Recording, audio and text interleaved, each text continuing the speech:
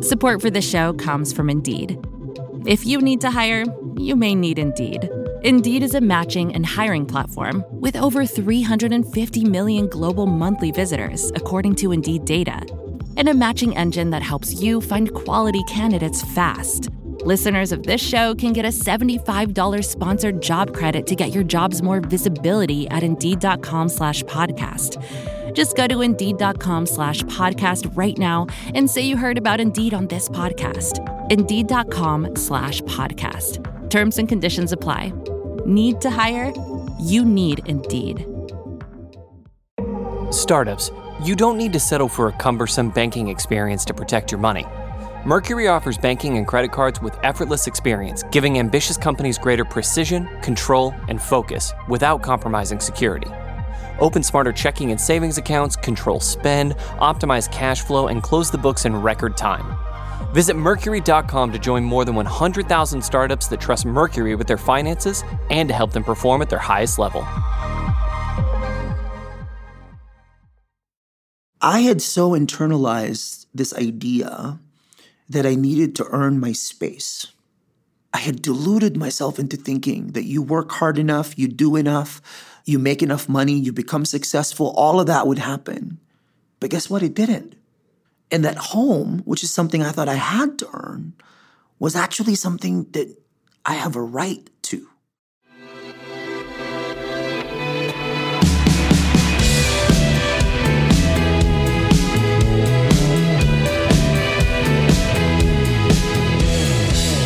Hello, welcome to Mr. Clown Show on the Vox Media Podcast Network.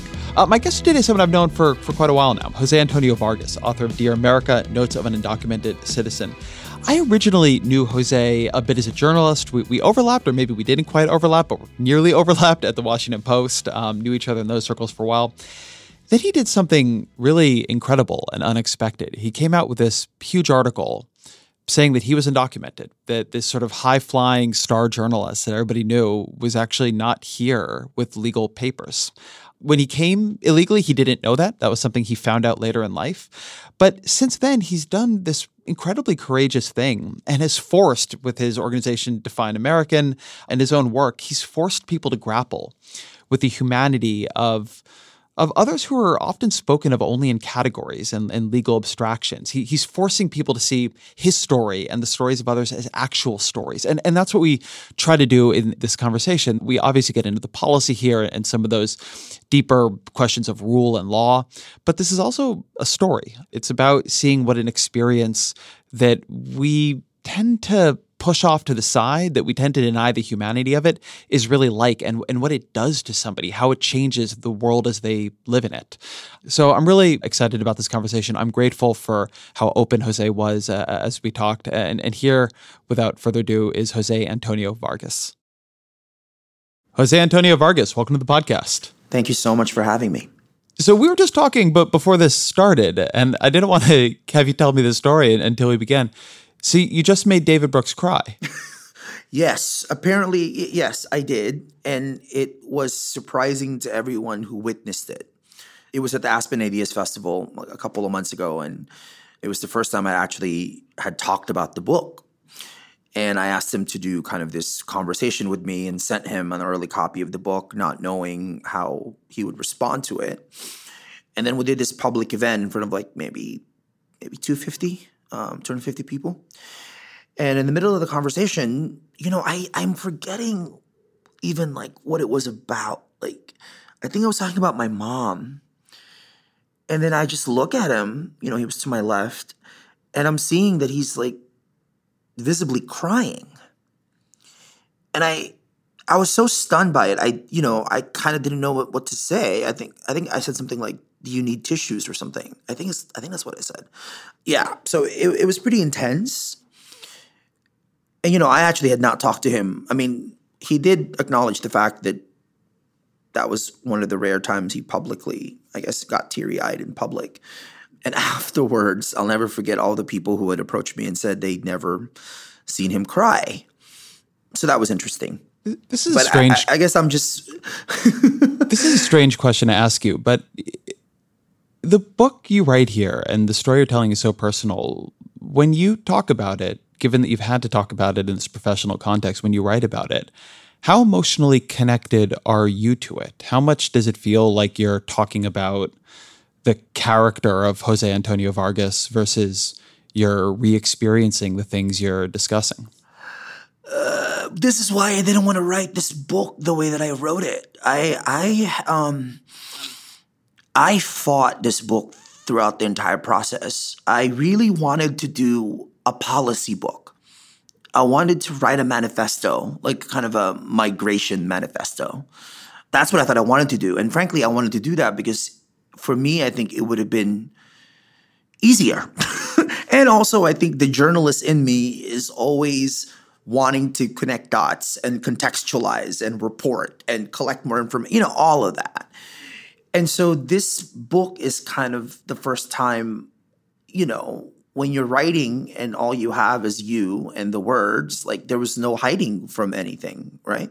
No hiding from myself.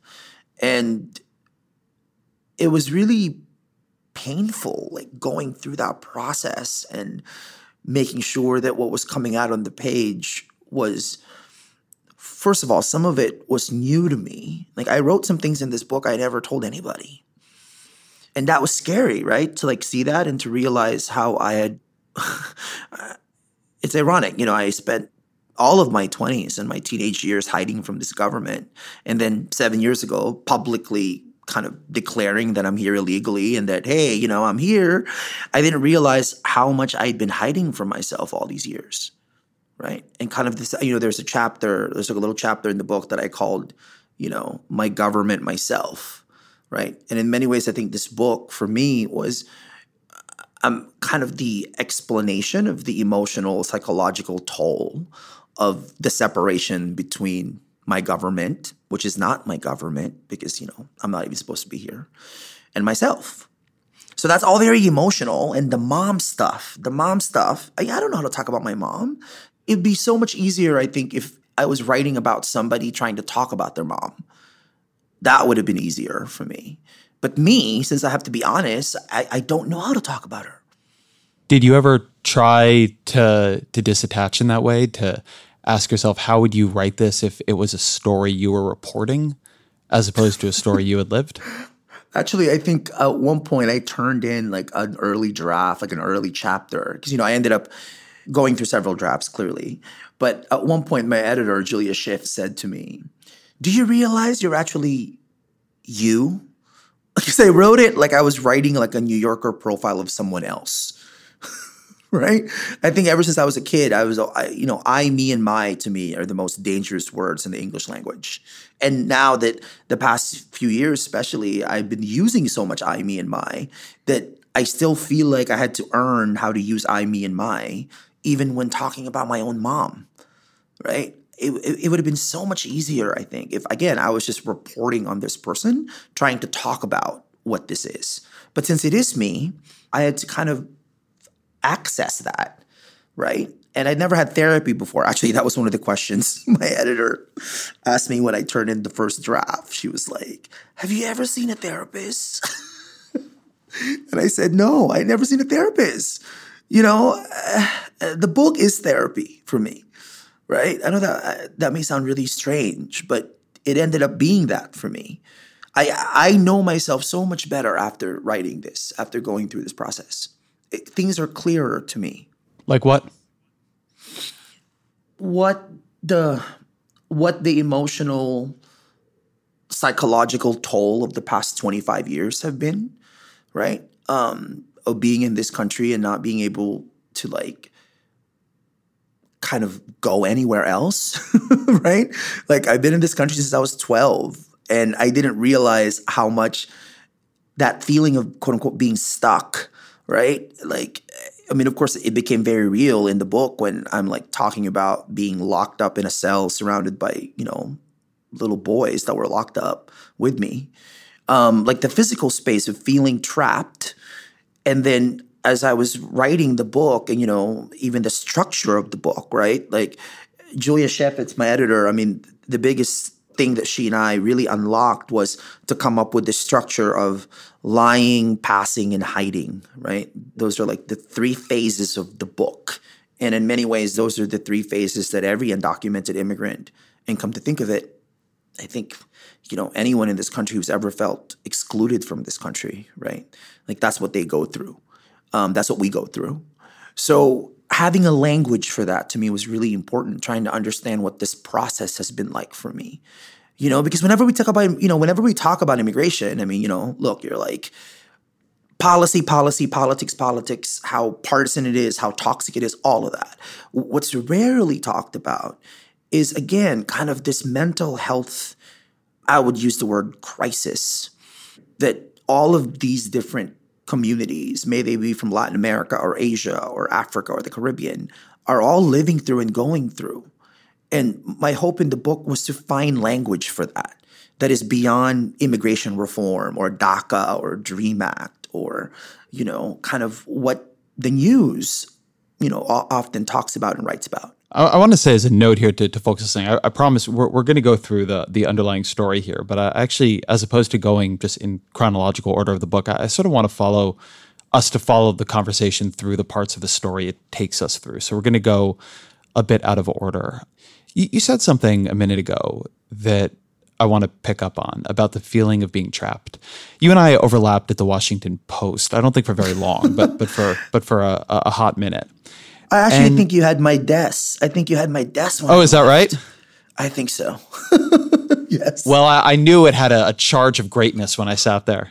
Oh, I don't know about that. You tell a story there about being offered what sounded like a pretty remarkable job, actually, as a foreign correspondent focused on the way digital technologies were upending foreign policy and other countries, and having to turn that job down because, you couldn't tell them why, but because you couldn't travel, because you might not be let back in if you did.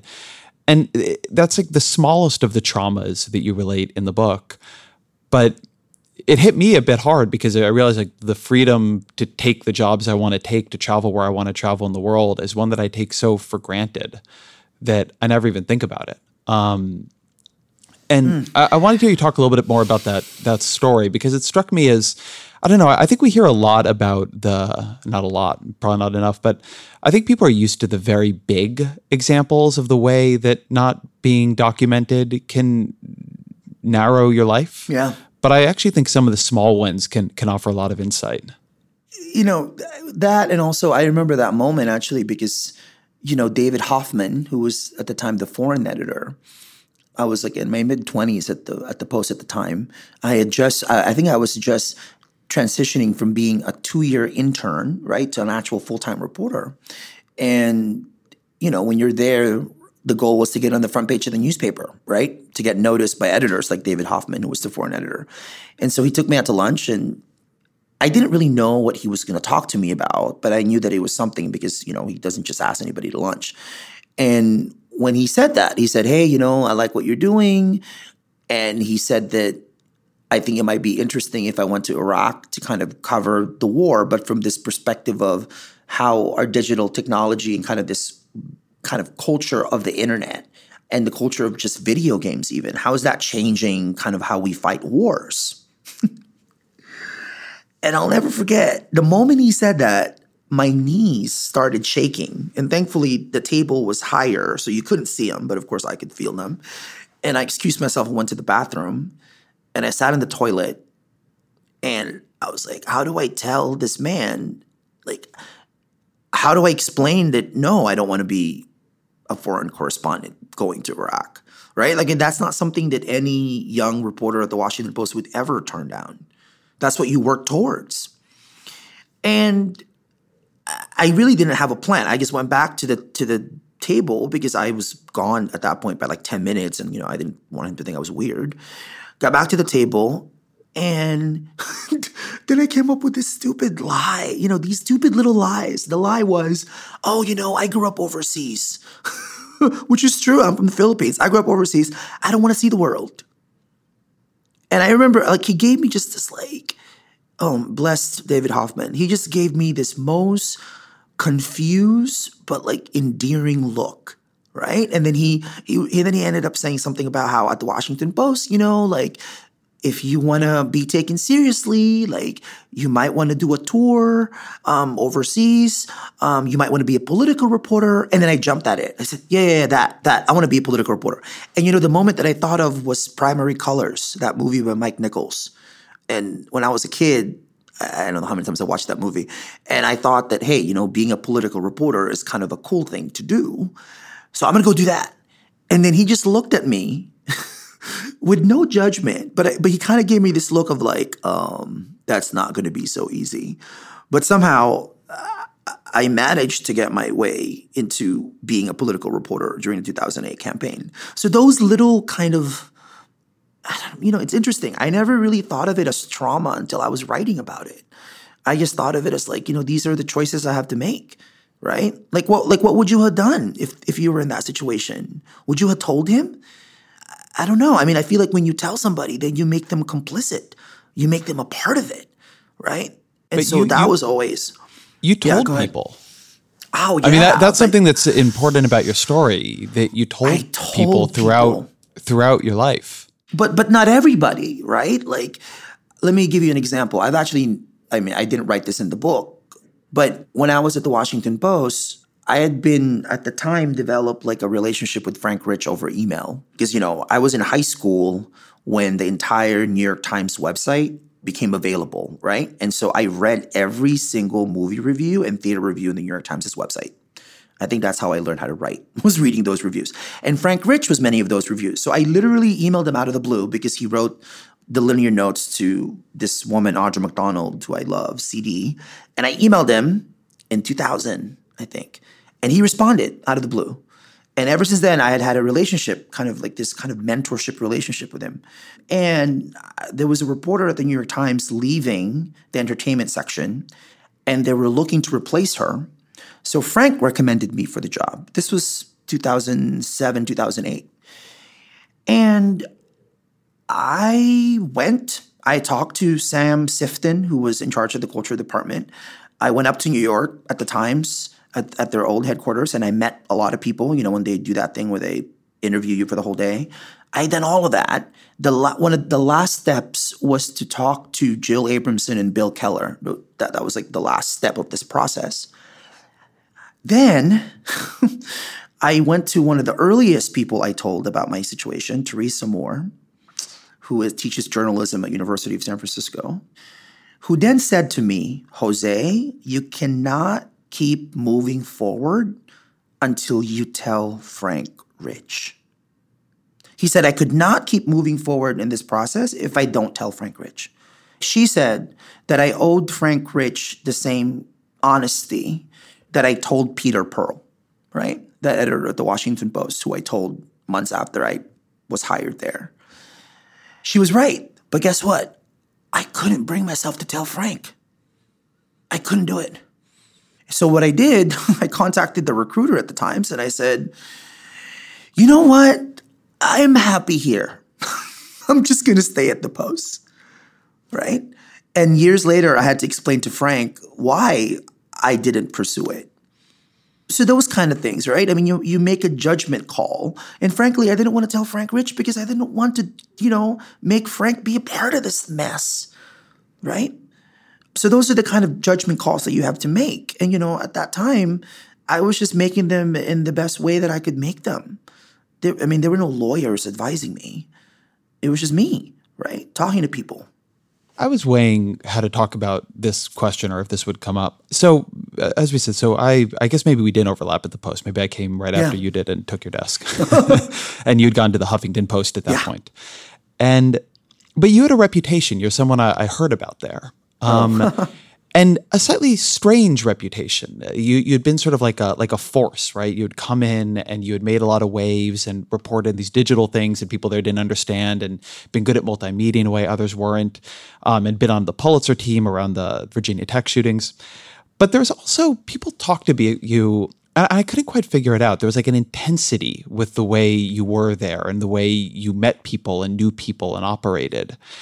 And I could never quite figure out even what was being said. And then one of the things that I began to think about when you came out with your New York Times Magazine piece about being undocumented and reading this book was how much of the way you operated in the newsrooms when you were coming up socially was also about creating networks of protection. That you needed more than to just do good work. You needed people there to be on your side. You needed to be known.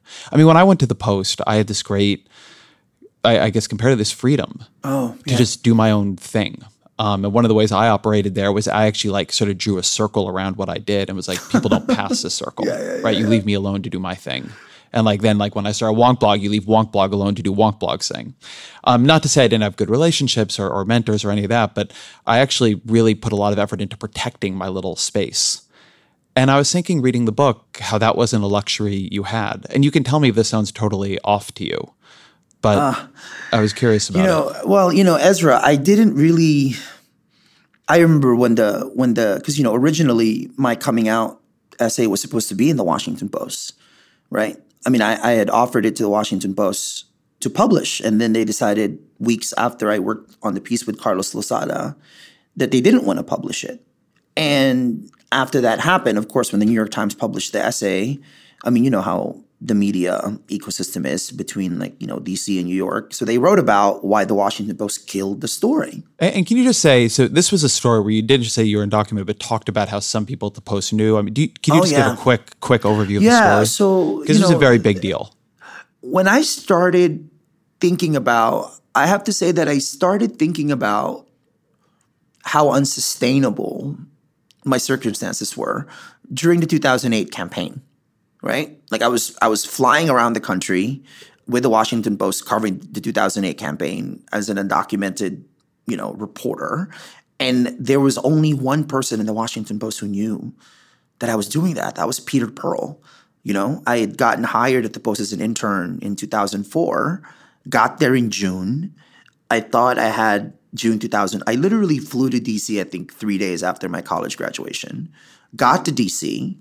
And, this was post 9/11 Bush era, the Patriot Act, where you needed ID to get anywhere and everywhere. And I thought I had the word, illegal tattooed in my forehead.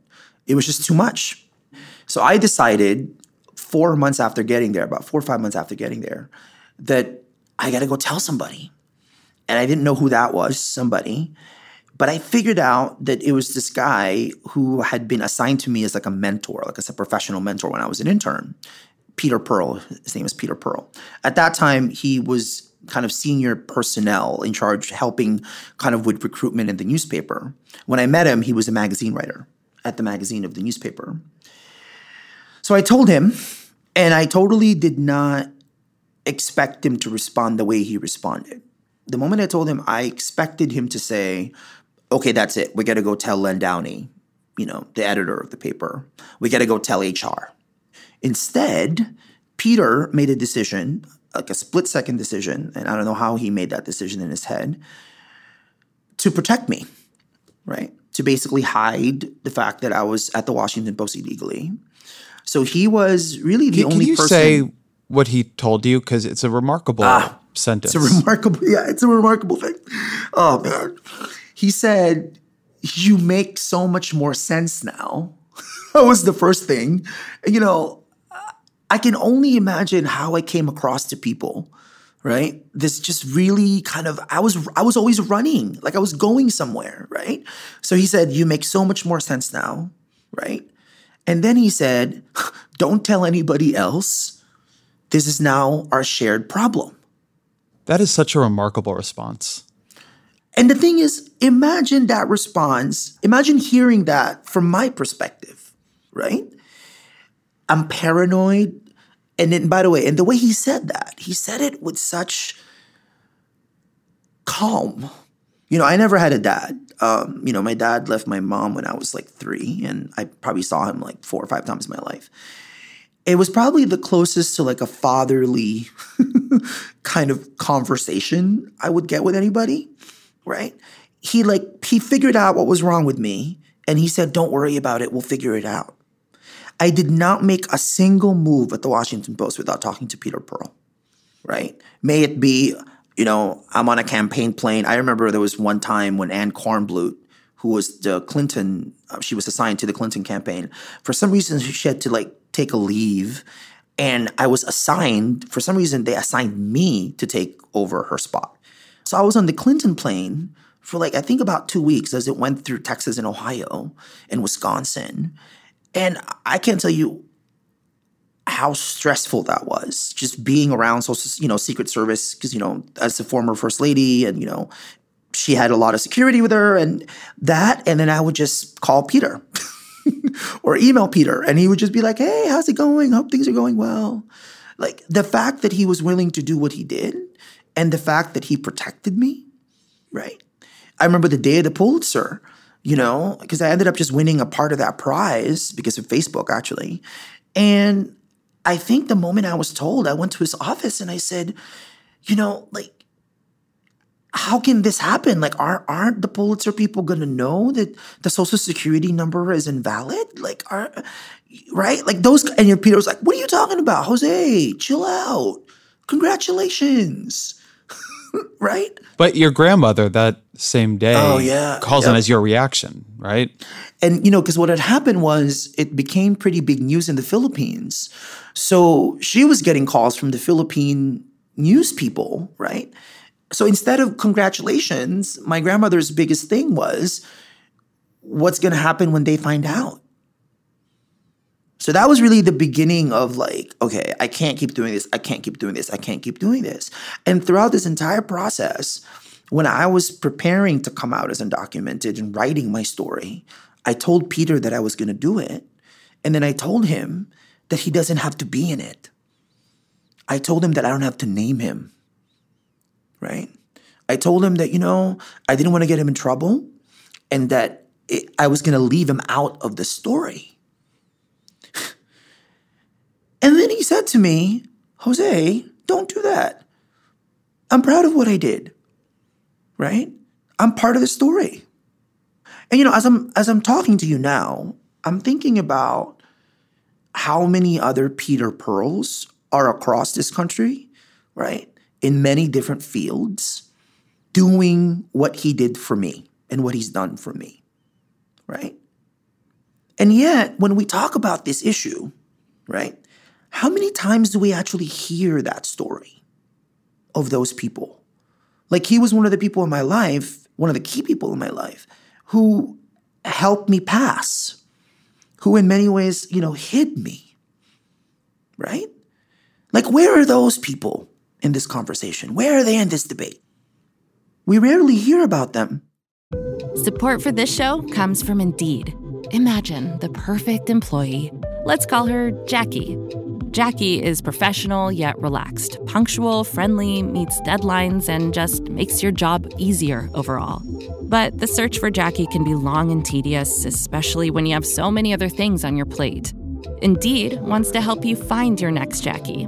Indeed is your matching and hiring platform with over 350 million global monthly visitors, according to Indeed data, and a matching engine that helps you find quality candidates fast. They leverage over 140 million qualifications and preferences every day, so their matching engine is constantly learning from your preferences. That means they can better connect you with your Jackie. And the listeners of this show can get a $75 sponsored job credit to get your jobs more visibility at Indeed.com/podcast. Just go to Indeed.com/podcast right now and say you heard about Indeed on this podcast. Indeed.com/podcast. Terms and conditions apply. Need to hire? You need Indeed. Startups, you don't need to settle for a cumbersome banking experience to protect your money. Mercury offers banking and credit cards with effortless experience, giving ambitious companies greater precision, control, and focus without compromising security. Open smarter checking and savings accounts, control spend, optimize cash flow, and close the books in record time. Visit Mercury.com to join more than 100,000 startups that trust Mercury with their finances and to help them perform at their highest level.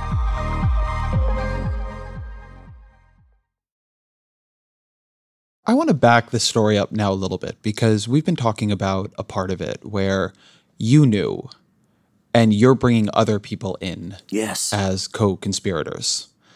But I want to talk here about now backing out how you found out. Because you were at some point in your own story in Peter Pearl's position where you knew you and you actually didn't know this information about you. No, I mean, it was... How did you find out that you were in America illegally? So I found out 4 years after arriving here, right? So I had arrived here at age 12.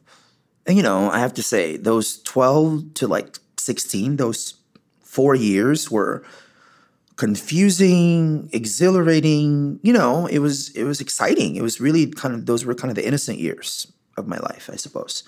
So then when I went to the DMV as a 16-year-old to get a driver's permit, I brought, of course, kind of my ID from my Mountain View High School ID, right? Jose Antonio Vargas, my school ID. And then I brought this thing called a green card, which I didn't really know what it was, but my grandfather said that it's why I'm here, is this piece of paper. And so I didn't ask for permission. I just went to the DMV. It was I think like after school, it was spring. And then I went to the booth. I got called into the booth. I'll never forget. I actually had my Walkman on. Remember Walkmans? I had a Walkman on, and I was listening to Alanis Morissette and Boyz II Men. A tape of Alanis Morissette and Boyz II Men. So I went to the booth and gave this woman my school ID. I thought my school ID was the most important thing. So I gave my school ID and then this green card thing.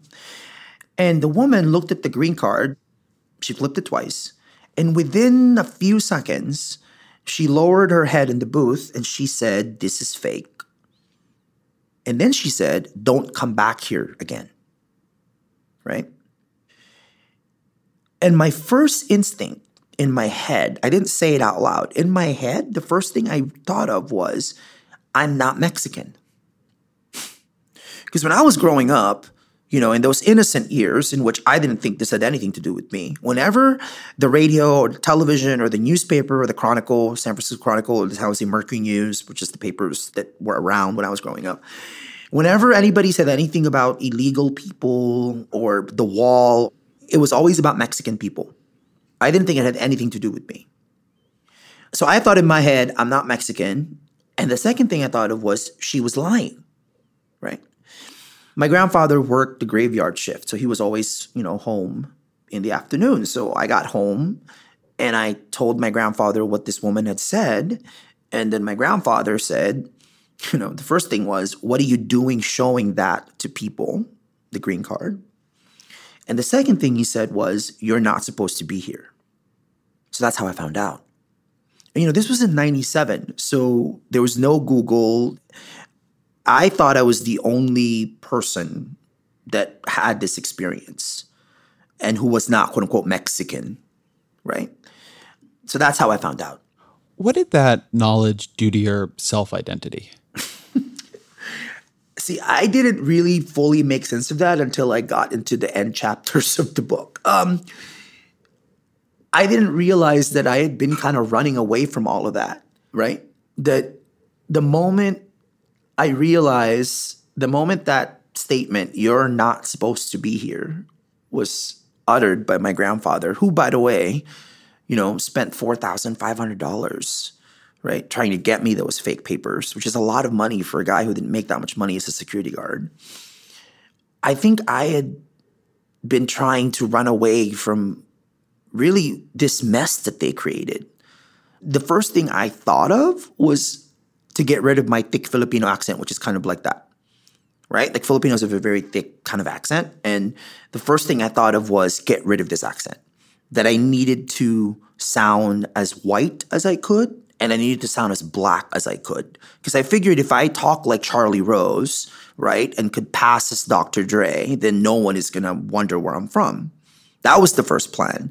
The second plan was, how do I show people that I'm here but still say that I'm not here? Right?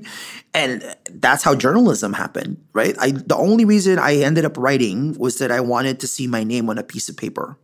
That was the only reason why I wrote. There are no writers in my family. Journalism is not something we talked about. There was no reason why I wrote, for the simple fact that I wanted my name to be on a piece of paper, just so I could have some sort of proof of existence, right? And that's really all I did. From 16 to 30, all I did was write these stories And, when I was writing the book, when I was even trying to justify that, I actually deluded myself into thinking that I was going to write stories that no one else was writing. How delusional is that? It's not like my stories were groundbreaking. I mean, they were just stories, right? But I convinced myself that if I wrote stories that no one else was writing, it would somehow justify all the lies that I had to tell and all the laws I had to break. You said something in that passage in the book that caught my eye, which was that something that you speak about in the book that was unexpected for me was that you had anxiety about taking jobs from legal Americans, and that one of the ways you managed that anxiety was that if you were writing stories no one else would write, then you weren't taking the job from someone else because you had created a unique job. And Ezra, how delusional is it to say that? Isn't that delusional? I actually am not sure. Well, it's a different question of whether I think it is or not, I guess, because I don't think it is, actually. I don't use the word delusional. What I think is remarkable is the way the language of anti-immigration, anti-undocumented immigration penetrates into the subconsciousness of the undocumented immigrants themselves. I'm a big believer in this idea that, which I think is very well proven out, that people come here and they create jobs that wouldn't otherwise exist, that labor is complementary, not just substitution. And I think you're an example of that. I don't think that Define American would exist without Jose Antonio Vargas. But by the same token, I always think about it in that respect, right? I think about it as that kind of economic question. I hadn't really thought about the way hearing that as a sin, right, as a kind of crime you can commit against America would make somebody who feels that maybe they're committing this crime feel like that is something I had never considered, which is a failure of empathy on my part. But it's interesting listening to you, because even the delusional part for me was I had so internalized this idea that I needed to earn my space, right? And that I was going to go prove myself in whatever way I could, or I could figure out, which is why I think that gets into what you were saying a few minutes ago about I can only imagine how I came across to people, just because I was just so myopic, right? I was so driven in a way that's beyond the usual ambitious 20-year-old working in DC kind of thing. But it was because I thought that the only way to justify being here illegally was to work my ass off, right? And then it wasn't until I was locked up in that cell and I'm looking around, the faces of these boys, right, who came to this country around the same age that I did. But, I came on a plane, right? They walked. That was when I came up with a line in the book that was, to me, incredibly cathartic. The line is, home is not something I should have to earn, right? I had deluded myself into thinking that you work hard enough, you do enough, you make enough money, you become successful, all of that would happen. But guess what? It didn't, right? And that home, which is something I thought I had to earn, was actually something that I have a right to. I want to hold on this idea for a minute. So I'm going to be very transparent about where I come from in this conversation because I'm about to take another perspective. So my father is an immigrant from Brazil. I grew up in Southern California in an immigrant-heavy community. My emotional commitment to the idea that immigration strengthens America is about as strong of a political and ideological commitment as I have. So just people, that's where I come from. That's where you're coming from, yes. That said, what I hear when I get criticized on this issue, or what I hear when I listen to the people talking about this issue, when I hear Donald Trump say, if you don't have borders, you don't have a nation, it's a standard thing. I will often ask politicians about open borders. It's one of the questions that I think elicits interesting answers. But Andrew Sullivan recently wrote about that and mistook it for obvious open borders advocacy from me. But the reason I think some of this happens is that people hear a conversation like this, or they hear somebody coming from the perspective I am, and what they don't hear is a limiting principle. If home isn't something you earn, if you just get it, if just being somewhere and being a person means that you should be able to exist there, well then doesn't the moral logic of that lead to open borders?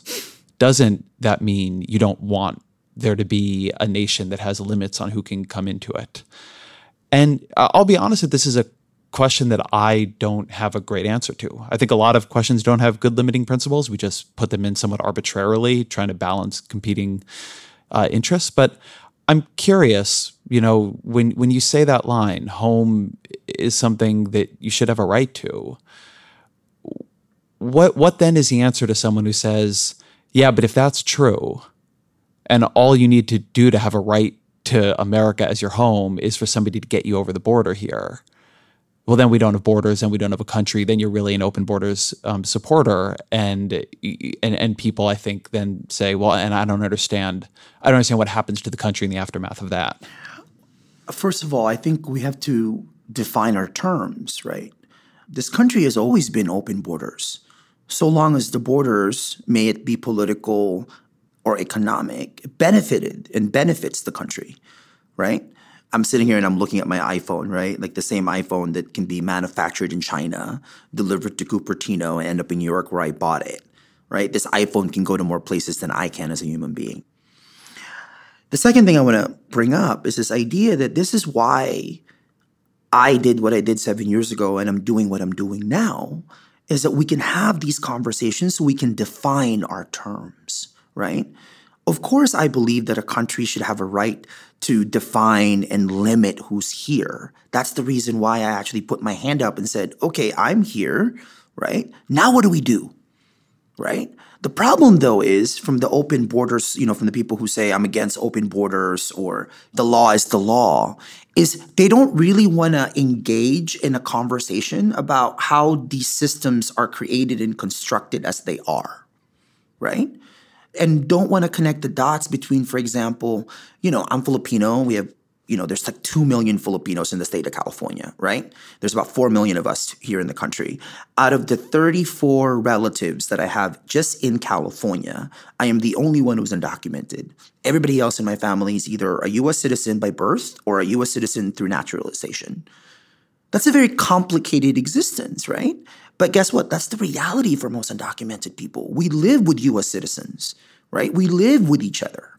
So even that fact to me gets lost in this conversation. So before we and this is why in writing this book, I'm so glad that my editor forced me to really get deeper personally. Because again, what I wanted to do was have that conversation. Was like, okay, so how do we talk about, I don't know if you noticed that in the dedication of the book, I ended up dedicating the book, of course, to my mom. I think that's only appropriate. But to the world's migrant population, 258 million and counting. Like some people would say that we're going through this migrant crisis, right? The global migration crisis. I would venture to say that what we're actually living through is like a natural progression of history, right? Like America and European countries have been able to go to these other countries, right, to build their economies, to find people to sell their products to, right? And yet, because of many different factors, including, by the way, the environment, like climate change, the impact of climate change and migration patterns, we rarely even talk about that. Now people are moving. Where are they going to go? How do we welcome them, right? And whom do we consider to be citizens of said countries? That to me is a conversation that's much bigger than quote unquote open borders, right? And again, let me repeat myself. Absolutely, we should determine who's here. Absolutely, we should try to figure out a legal way to make people. I would argue, by the way, Ezra, that there's way more than 11 million people. If I just counted all the white undocumented people that greet me at Starbucks in the past 7 years, it's already more than 11 million people, right? I don't think we know what this issue even really is because we don't want to face it. When you say that, when you say white undocumented, do you mean people just who don't have documentation? You mean people who came here from somewhere else but we don't know about it? People who usually people would out themselves to me because I've been traveling like a crazy madman for the past 7 years, and usually I don't know why Starbucks. Usually when I'm in line at Starbucks getting my iced coffee, I would get a tap from a person, and the person would be this white looking person, and they would tell me that, hey, I'm here undocumented, right? Either from Ireland, from the UK, from Germany, from France, right? But they just, and usually when they talk to me about it, they feel really guilty. They feel really guilty that whenever this issue gets brought up, it's usually people with names like Jose Antonio Vargas, right? Who gets kind of profiled, right? And they don't. So I think that's really interesting. At Define American, we have been really, really intentional in making sure that we include as many undocumented white and undocumented Black and undocumented Asian people as we possibly can, just to really complicate the narrative and to be representative of what the issue is. I want to pull us back into this question for a minute, though, because I think you gave me an answer here that, while has a lot of truth to it and is compelling to me, we've been in a kind of emotional wavelength in this conversation. And I think that there's often a tendency when we start talking about the policy or the big picture questions for the country to flip back into this, well, an iPhone can get here. Oh, yeah. Right? And why are goods different than people? And one of the things that you have done is you have made yourself a face of this issue and forced yourself into dialogue with a lot of people. I mean, you tell stories from Fox News. I'd actually like to talk about some of them in a minute, but you've been going all the way from Fox News to the people talking to you in a Starbucks to the undocumented residents you're talking to, who come to you. What I want to ask you is, what do you think it is about you that your presence here, what you represent here, that makes people, I don't want to say necessarily like Donald Trump, but of that coalition, uncomfortable? What is it about immigration that scares people? What understanding have you developed of that? Because it's not, I think this whole thing where we're talking about native-born jobs and stuff, if it were just about that, we could solve this. But it's not. One, most of that data says that immigration's good for the economy, and two, we could do pretty straightforward tax and transfer and redistribute, right? If this were an economic question, we could solve it. We just could. We sanitize a lot of stuff in American politics by making it economic, and then we end up debating income levels and never dealing with the thing. There's something else here. What do you think it is? What do you think you being here elicits in people that makes them afraid or upset? I don't think it's a surprise that Donald Trump made himself a political force by questioning the citizenship of a sitting American president, right? And saying that, wait a second, is he really a U.S. citizen, right? I don't think it's an accident that Donald Trump made immigration the central campaign issue, right? Why? Because most people don't know what it is. Like, that for me has been the most constant and the most always surprising part of this journey for me. Is just how many Americans, particularly white Americans, have very little understanding of immigration history. I mean, I'll never forget when I was, one of the first events I did right after I came out as undocumented was at the University of Georgia in Athens, which apparently is a conservative school. I didn't know. And then towards the end of this thing that I was doing, I think I was giving like a little speech or something. Towards the end, there was a student who was part of the college Republicans who ended up kind of, raised his hand, questioned me. And, usually any person of color we're so used to being asked, questions like, where are you from? Where are you from, right? So I decided at that moment to kind of turn the question around. And I think he was asking me something around, why can't we do it the legal way? Kind of the question that I get asked a lot, which is like, why can't you just fix this thing? I said, fixing this thing means, going into City Hall, filling out a form, and poof, I'm an American stealing your welfare, right? So I turned the question around and I said, hey, where are you from? He said, what do you mean? I'm American. I said, no. Like, where are you from? He's like, I'm white. And then I said to him, well, white is not a country. Where are you from? And then he goes, I don't know. And I looked at him and I was like, how can you not know? How'd you get here? As far as I'm concerned, unless you're a Native American or an African American who was forced to come to this country to build the country, you have to answer three fundamental questions. Where did you come from? How did you get here? Who paid? Where did I come from? The Philippines. How did I get here? I was smuggled. Who paid? My grandfather, $4,500. If you can't answer those three questions throughout your own history, right? May it be when the Irish came here after the potato famine. May it be, Eastern European Jews trying to escape, right? The genocide of people, like whatever that is. Like that to me is, some people will say that's emotional context. No, I think that's historical context. When people like Bill O'Reilly, you were mentioning Fox News, Bill on air said to me at one point that I don't deserve to be here.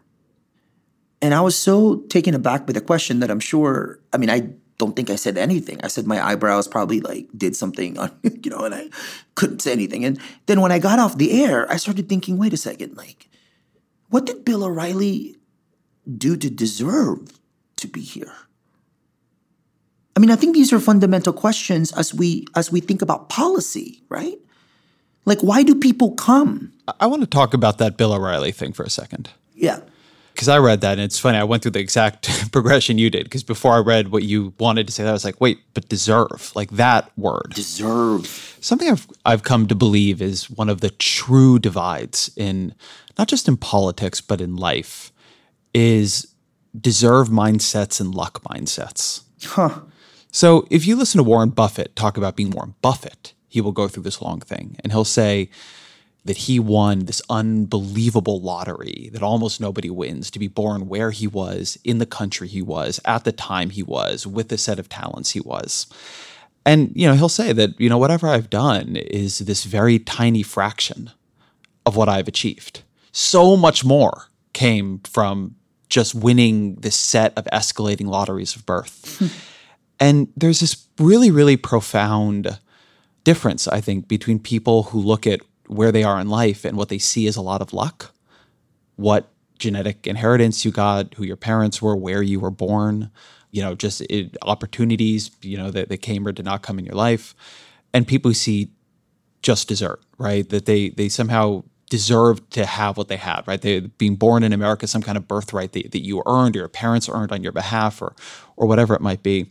And it's really, really hard to jump over that chasm because it's such an important chasm. In some ways to all of us, right? You can really fall into an abyss of just, it's all luck and nothing we do matters, right? You end up in a place that I ended up in college sometimes of like, there's just like no free will at all. But that feels to me like a big piece of this because, and it goes back to this question of what is a limiting principle, that yes, it is. If you don't believe that being American means you deserve to be here, that somehow you earn it, somehow there's a moral force of being here, you say it's luck and that everybody should be able to be as lucky as you, then you all of a sudden end up in this abyss. So I think it's very important. It plays a really important psychological role, what Bill O'Reilly said. Because if you're not going to frame it as deserve, the implications of that are really radical. The implications of luck, what that means morally, is really radical. Let's take that even further. Do we really want people comparing themselves to each other and saying, I deserve this more than you do because of that? Like if we were to actually round up a group of undocumented immigrants and put them next to native-born U.S. citizens and compare what they've done in this country and what they contribute to this country, do we really want to do that? Do you really want me to go up against somebody and say, okay, I've done all these things. What have you done? And then I get to stay or I get to leave and you get to stay? Is that what we want here? Which is why the whole language around earned citizenship, right? And mind you, as I was just telling you, I've had a very toxic, traumatic experience with this idea of earning something, which I internalized as to be true. And as I got older and older, realized that, wait a second, what are we really asking people? There is not a step in the immigration reform fight in D.C. in which earned citizenship is not part of the conversation. Like, what is that about? And then one thing that to me is lacking here is I am not a product of luck. I will tell you that. What I am a product of, though, is kindness. Like all of these small choices of kindness that led to me existing here and having a space here to feel like I can be here. Just a few days ago, I did an event at my high school, in Mountain View High School. because I'm starting this crazy book tour. It's going to be all around the country. And I figured that the first people that should really hold a copy of this book are the people who have known me since I was a teenager, right? It was my high school principal who was there, Pat Hyland, who's now the chair of the board of Divine American. Mrs. Denny, my choir teacher, was there. Peter Pearl showed up. My middle school classmates were there. And it was important for me to say to all of them, right, that when I go around the country, when I go on Fox News, when I go on conservative talk radio, when I'm on Twitter, when I'm on social media and people are like, you should leave, you should go, somebody arrest him, whatever. I hold on to all of the kindness that all of those people have shown me before I became anything. I carry that with me wherever I go. Like, I am the product of that, right? And, as we talk about this issue, I think that is a choice, that choice of kindness, that sign of welcome. That to me is a question now that every community in this country, in every state, in every municipality have to decide, right, for themselves, for their communities, how they're going to welcome people. I think that's the conversation. Support for this show comes from Fiverr, the world's largest marketplace for freelance services. In the fast-paced world of business, every decision counts. And when it comes to hiring, there's no room for guesswork.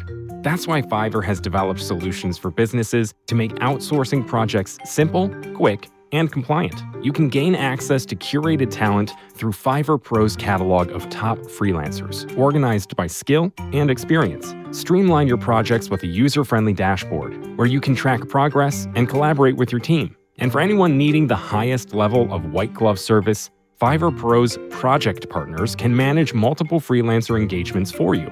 Project partners will outline requirements, assemble a roster of freelancers, and manage a schedule to ensure your deliverables are completed on time. Ready to scale smarter? Visit pro.fiverr.com to sign up and use code VOX for 15% off any service. That's pro.fiverr, Fiverr.com, and use code VOX. Wow, that guy means business. Just an amazing player. No, not him, the sports photographer behind him. What? He has a business bank account with QuickBooks Money where he earns 5% annual percentage yield, so he's scoring big on and off the field. You might even say he's the MVB. MVP? The most valuable business. Making your money work harder. That's how you business differently. Intuit QuickBooks. Banking services provided by Green Dot Bank. Member FDIC. Only funds and envelopes earn APY. APY can change at any time.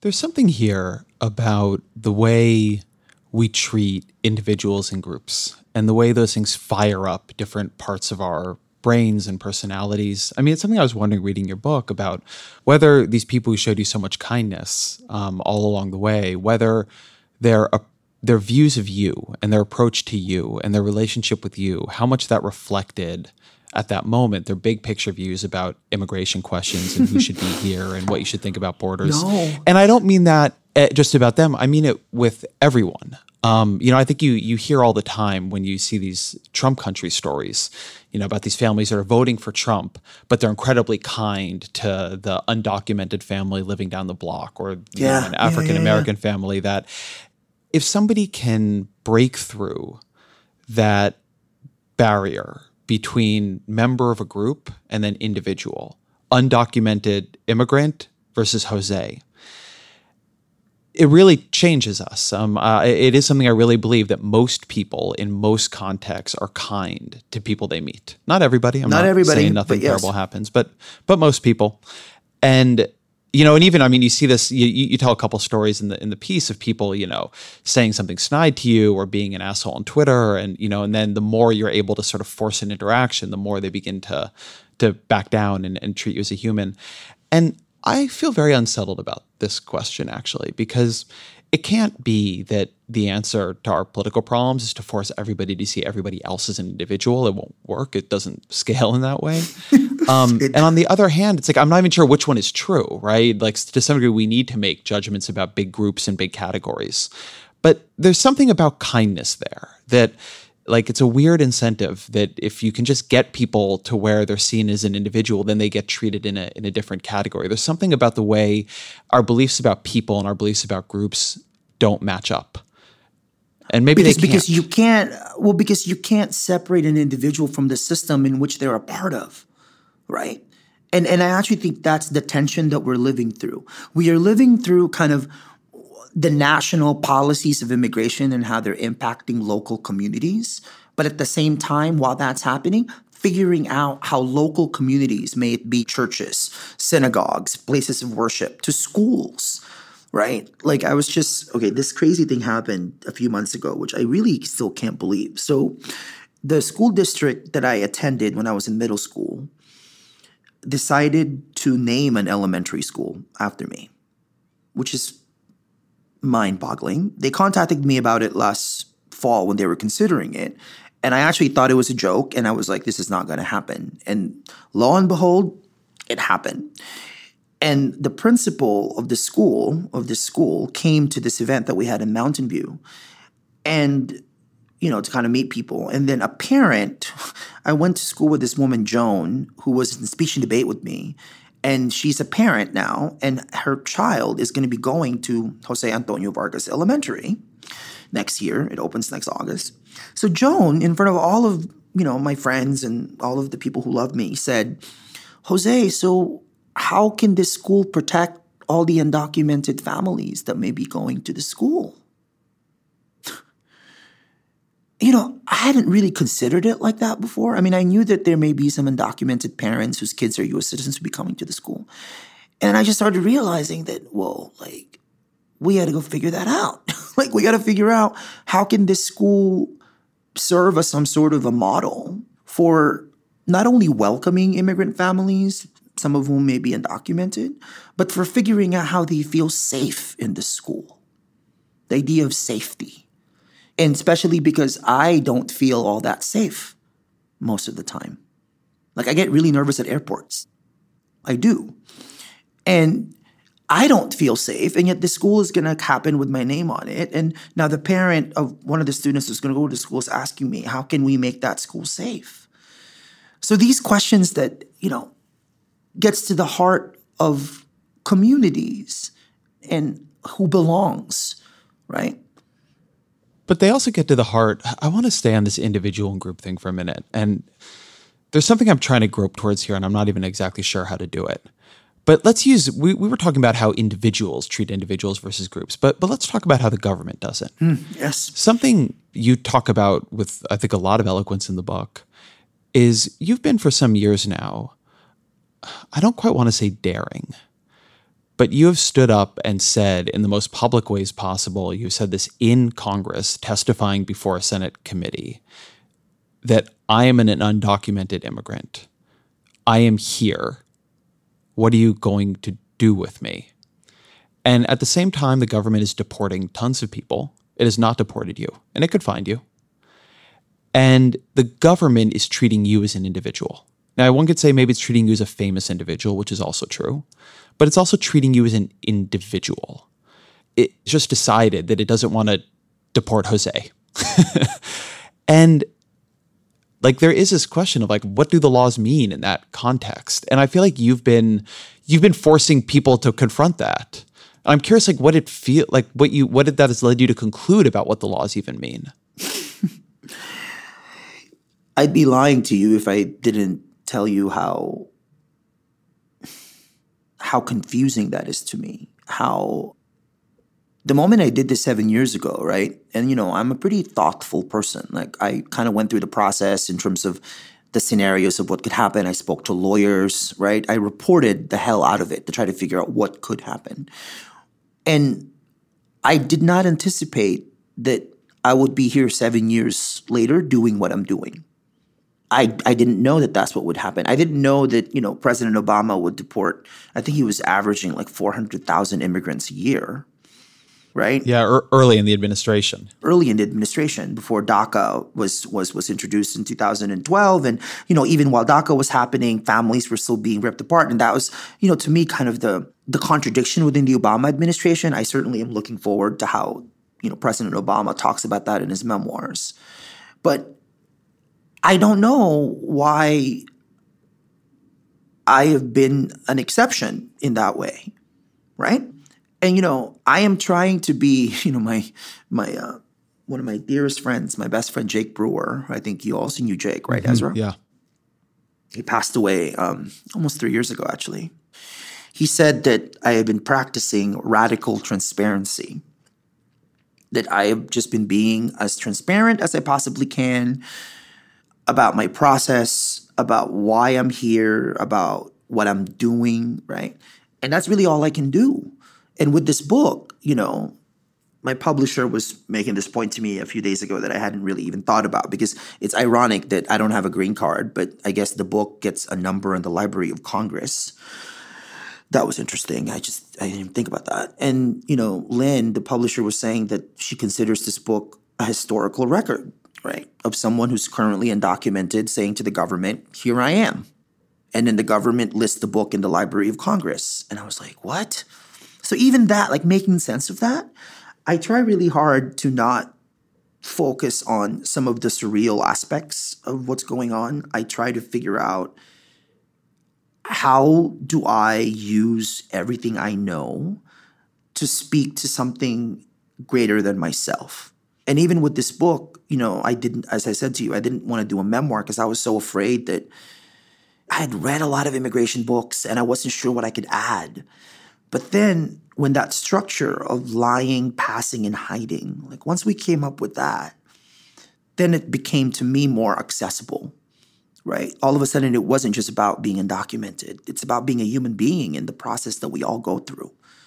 So I don't know what the government plans to do with me, especially with this administration. I don't know. What I do know is I'm going to try as much as I can, right, to keep asking all these questions that I myself don't have answers for, right? The most provocative word in this cover is citizen. Like, what constitutes citizenship? I want to try to come from the other side on this, because I think that last question is an important one. Let me see if I can frame this in a way that is correct.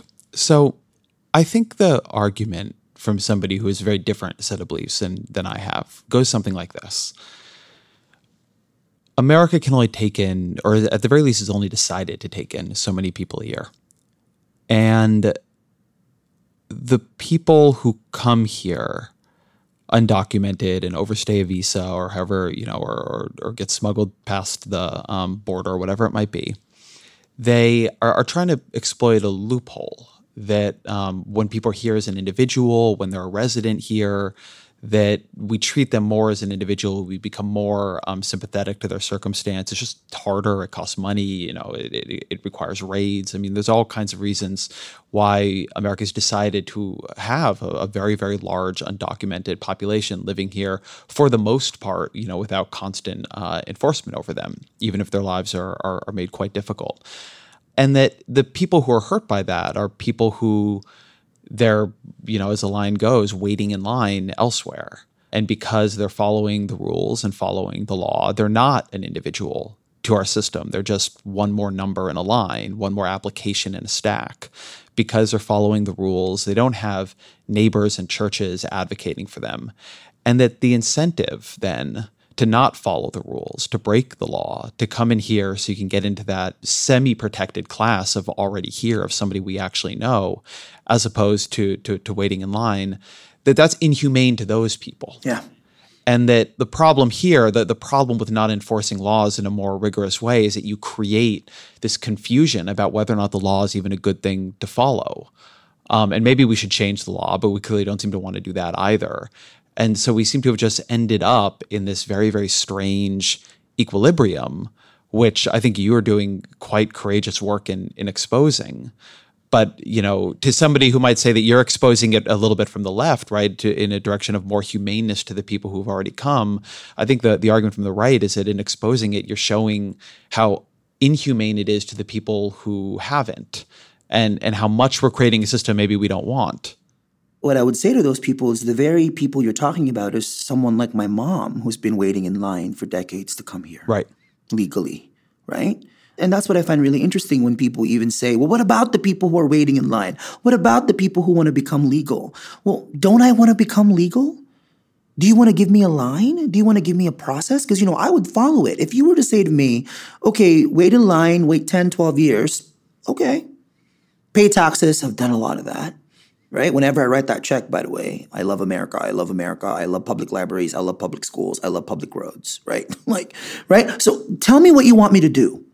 And by the way, one of the underreported phenomenons of this administration, specifically the Trump administration, is blurring the lines between legal and illegal. Almost every set of policy coming out of the Attorney General's office want to put a cap on legal migration. Wait a second, weren't we just talking about, quote unquote, people who are here illegally? So now you want to cut people who want to come legally. So what is it really about then?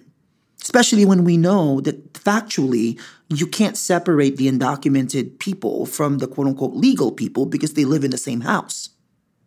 I'm so glad you've made this point here, because let's talk about what it's really about then. What is it really about? I think this is so important. When you founded your organization, you didn't call it Define Undocumented. You called it Define American. Or Define Immigrant. Or Define Immigrant, yeah. You called it Define American. And I feel that if you got them to be honest, if you got Donald Trump and Jeff Sessions and Tom Cotton and the folks who, in this very interesting way said during the DACA debate, okay, we're willing to have an answer for Dreamers if you let us cut legal immigration. This was never about undocumented immigrants. This was never about illegal immigration. It was always about how many immigrants are here in total. What they're saying is that they want to define American in some way where, I think even being reasonably generous, where the percentage of it that is brown is not going up as fast as people are fearing or believing that it will, or hoping in some cases that it will. And that in some ways we end up having a lot of debates that are not really about that thing. But I sometimes appreciate the way Donald Trump just uses a foghorn where other people use a dog whistle. With his comments about shithole countries and we should have more people from Scandinavia coming.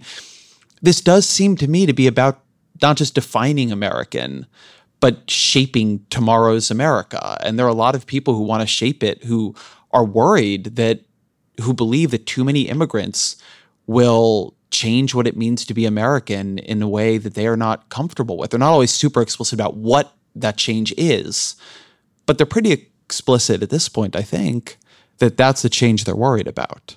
And I actually appreciate the foghorn, right? Maya Angelou said, when people show you who they are, believe them. I believe Donald Trump. I believe Jeff Sessions.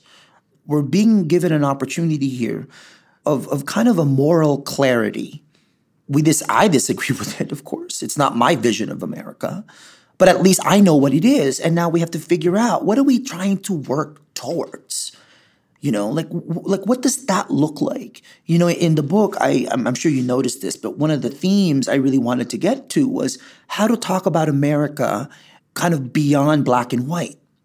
Of course, I talk a lot about white people in the book because I happen to have been mentored, and been helped by a lot of white people. I talk a lot about black people in the book. I can't even really describe what the impact of Toni Morrison and James Baldwin has had in me, right? But the context of black and white America as it exists in a country that is more Latino and more Asian. You've written about this. In the next 50 years, right, according to the Pew Research Center, 88% of the total U.S. population growth is going to come from 43 million immigrants, documented and undocumented, most of whom are Latinos and Asians. And yet, we talk about America, for the most part, like it's still just black and white, when it's far more complex. Here in Los Angeles, where I'm at right now, even the context about how do new immigrants from Latin America and Asia, how do we internalize being anti-black, right? Whenever you hear new immigrants come to the country and then they talk about kind of black people and say something along the lines of, how come immigrants come here and after 15 years they've built their lives and yet they're black people still living, quote unquote, in the ghetto, right? And then you have to, I know this for a fact, in my own family, I had to explain to my grandparents that, wait a second, Like, you have to understand what systems have been in place to keep Black people where they're trying to get out of and have gotten out of, right? Like, how do we explain all these systems to new immigrants in this country? How do you explain kind of, in the Asian community, there's this thing about, bananas, right? Like yellow on the outside, white on the inside. Some of my Asian friends, say that their definition of being American is kind of the proximity to whiteness, which means trying to say that they're not that. All of these, to me, this context again of this Black and white America, how does this prism of more Latino, more Asian, more mixed race, more Middle Eastern, how does that play into it? That to me is kind of a lot of the subtext in this conversation, There's something about the implicit things here that I think is really genuinely weird. Something that I always think about in this conversation is that in general, people have a pretty good idea and a pretty good sense that it is good for a country's population to be growing. Yes. When people talk about Japan getting much older, when they talk about Europe getting older, they don't talk about that as a good thing. When people hear that Japan is now selling more adult diapers than infant diapers, people don't talk about that as a good thing. There isn't confusion here. Nor is there some tremendous effort to increase native-born birth rates in America. You don't see Republicans trying to create a vast suite of things that would make it easier to raise children in this country, childcare subsidies that would really work, universal pre-K. I mean, there are things you could do to incentivize or at the very least make it easier to have children, and those things aren't being done. And so here America is, this country that a very, very large portion of the world's most productive, hardworking, decent people want to come live in. A country that has a pretty good record assimilating immigrants. A country that is going to continue growing where some of our competitors will not because of immigrant populations. And instead of having a conversation about the pretty unique opportunity that gives us compared to some other countries, or even just having a conversation about how to make sure that is an opportunity, right? A conversation about assimilation or melting pots or something else. There's just this conversation about how to do something that I think in virtually everybody's intuition would actually be bad, which is to make sure America is actually a shrinking, aging country. And it's why sometimes I wish we would just have the argument about whether or not America would be better off with more or less immigration. We have all these debates about border enforcement and undocumented populations, but I do wish that we were just honest enough to have a discussion about, are we stronger with more immigrants or weaker? Because I'm not even sure people need to believe all these things that are new to believe this. The counter argument in this that you get is that, well, it can be bad for political stability, and we see that all over the world. We see it in Sweden right now, where roughly a far-right party with neo-Nazi influences, to put it lightly, is gaining quite a bit of power. And it's not because the economy is bad or because they don't have universal health care. It appears to be because of immigration. But if there's something in the way people choose or understand to react to immigration, like, we should think about that. If we could agree that immigration is good, we could think about how to solve that problem. But instead, we just act as if that is this binding constraint. It's just, we have this whole conversation that almost never talks about what it is actually talking about. And it's completely maddening. And a lot of it, I think, again, is because we haven't defined our terms. So assimilation, integration, like, what does that really mean for people, right? Or when you say, for example, that, demographic changes might bring about political instability, right? I would argue, by the way, that right now, like, the shrinking white population is bringing about political instability in this country, right? The very fact that this fear, and I think it is fear, I think there's a fear among white people in this country that this changing country that doesn't look what it used to look like is a different country. And I would actually argue that it is a different country, right? Like, and embracing what that difference is, right, to me is kind of a part of this future that we have to shape together, which brings me to a point that I really want to make is, like you, like, I'm a big numbers guy, right? So I love reading the reports from Pew. Whenever they came up with a study saying that the white population, we're going to become a minority-majority country by 2040. It's almost like there's like a stop clock, or like there's a stopwatch somewhere. And then we're saying, oh my God, in 40 years, white people, you're going to be the minority. You know what doesn't happen after we say that? The question of then what? then what happens, right? Like, here we are in a country in which, Colin Kaepernick's courage, which is, talk about courage, right? To say that I am asking fundamental questions about what patriotism is or what it means to kneel, right? I am asking fundamental questions. I'll never forget when Alicia Garza, one of the founders of the Black Lives Matter movement, she said to me that the Black Lives Matter movement is actually also about citizenship. Not citizenship like papers, she said, but citizenship as dignity, right? What are we building together? Like, what are we trying to buy into? I know this for a fact that there are many people out there, by the way, and I don't consider myself a left or a right person. I've never voted, although there's all this, myths out there that undocumented people vote. I've never voted. What am I going to vote with? My Bank of America debit card? Like, what ID am I going to vote with? So I've never voted, so I don't consider myself a Republican or a Democrat, right? But in this country, whenever issues, when it comes to people of color come about, people just assume that they're going to be progressive or Democrat without answering, well, why? Right? Like, why is it that people of color feel that progress, has become a place that Democrats want to talk about and the Republicans don't? What are we really trying to build together here beyond these parties, beyond partisanship? I did a podcast a couple months back with Jennifer Richardson, who's a Yale psychologist and has done amazing work on this. And I do recommend, if people are interested in the census and majority-minority questions, they go check that out. But something I was thinking about a lot after that discussion, we can argue about the exact projections and, what it means that mixed race people are treated as non-white under census definitions. But even in the straightforward look at the numbers, whites become a plurality. They don't become a minority. Yep.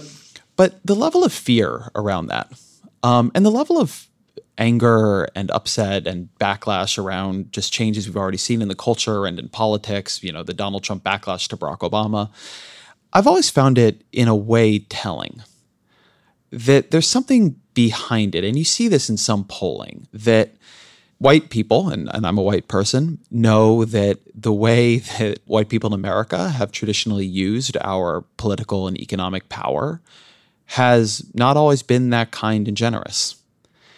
And the way in which many feel a very deep sense of fear and foreboding in a world where that power is no longer unquestioned, even if it's still quite substantial, I think is a bit of a tell on how badly we have managed our efforts to build a just and open society until now. That if there wasn't so much guilt lurking or fear lurking in our understanding of what it is meant for us to be powerful, there'd be less lurking when we think of other groups becoming powerful. Now, I don't want to put this all on white people. You see, if you tell African Americans and Hispanics are rising in numbers, you will see similar numbers. Groups react to status threats and power threats in very similar ways. But I do think there's something there that is telling about how we have not been able to build a country where we doubt that if other groups become more powerful, they will use that power, I don't know if the word is cruelly or selfishly or just unthinkingly, but it says when we look out at others and see that, it says something about how we believe we have acted too. And to your point about having a discussion of what we want to build, it would be nice. And I don't know, we always talk about we should have a national conversation. I don't know how these national conversations actually happen. But it would be nice to have a conversation about building a society that worked less like that, recognizing the fears that exist on all sides and trying to get at the idea that, maybe it doesn't have to be quite like that. Maybe the way we've done it before is not the only way to do it in the future. America is supposed to be the country where it isn't quite like that. But of course, it has been like that. And that distance between our aspirations for ourselves and who we've been in our best moments and who we also know we've been in our worst and often in our typical moments, it creates a lot of fear that our politics currently in this period of demographic transition feels to me like it's tumbling into. But I think it gets into this question of what are we willing to risk? How uncomfortable we're willing to get, right? We all hold some kind of privilege, whatever that may be. And I think the question becomes, what are you willing to risk whatever privilege you have? I'm listening to you and I'm thinking about even with this book, like the ghost of James Baldwin. I don't know what I would have done if I hadn't discovered Baldwin as early as I did, but I was rereading The Fire Next Time a few months ago while I was preparing for writing the book. And, towards the end of that book, when he talks about everything now we must assume is in our hands, we don't have any right to assume otherwise. And this is what he wrote, if we, the relatively conscious white and the relatively conscious black, if we do not falter in our duty now, we may be able, handful that we are, to end this racial nightmare and change the history of the world. If we do not dare everything, the fulfillment of that prophecy recreated in the Bible and songs by former slaves are upon us. God gave Noah the rainbow sign, no more water, the fire next time. I would argue, by the way, that many communities in this country have been on fire. Now the question is, together, right, what can that really spark? If all those little fires happening within the Me Too movement, the immigrant rights movement, the Black Lives Matter movement, the fight for economic equality in this country, which cuts across all racial and ethnic groups, what happens if they actually really come together while at the same time talking to white people of all political backgrounds, of all economic backgrounds, and say, you have a part to play in this too? I worry sometimes that within people of color, kind of the circles, the question of what space do white people hold is becoming a really fraught question. Even the language around allyship. I'm sure maybe, Ezra, you noticed in reading the book, I never called anybody an ally. I don't think that's enough of a term. Like, are you going to tell me that Peter Pearl was just an ally? Was Theresa Moore just an ally? They were more than that to me. Certainly now they're family to me. The language around this, to me, has to really evolve and has to get us to a place of not only greater understanding, but to a place that really insists on unity.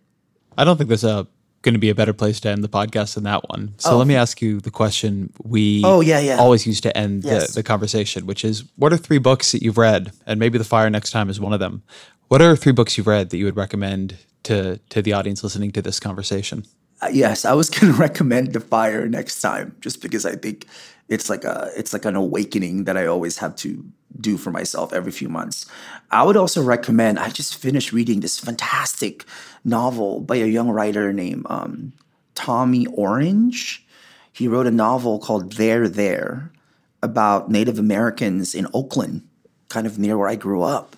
And it's a fantastic novel. It's so rare now that we actually talk not only just about Native Americans, but like contemporary Native American life, right? And so it's a fantastic novel. And then there's another work of fiction by a woman named Elaine Castillo, is her name. She wrote a book called America is Not in the Heart, which is a play on Carlos Bolosan, who's actually the epigraph in my book, called America is in the Heart. And it's this fantastic also novel about kind of the Filipino experience, right? The Filipino immigrant experience in particular. So I just read that. I'm reading a lot of fiction these days just because I read so much nonfiction when I was working on my book that I'm trying to really kind of get different genres. So Tommy Orange and Elaine Castillo are 2 just powerful voices that people should read. Jose Antonio Vargas, if people want to follow you and your work, where can they do that? Please go to joseantoniovargas.com and defineamerican.com. And I'm Jose is Writing on Twitter, Facebook, and Instagram at Jose is Writing. Jose is Writing. Thank you very much. Thanks. Thank you to Jose for being here. Thank you to my producer, Jillian Weinberger, my engineer, Griffin Tanner. The Ezra Klein Show is a Vox Media podcast production, and we'll be back next week.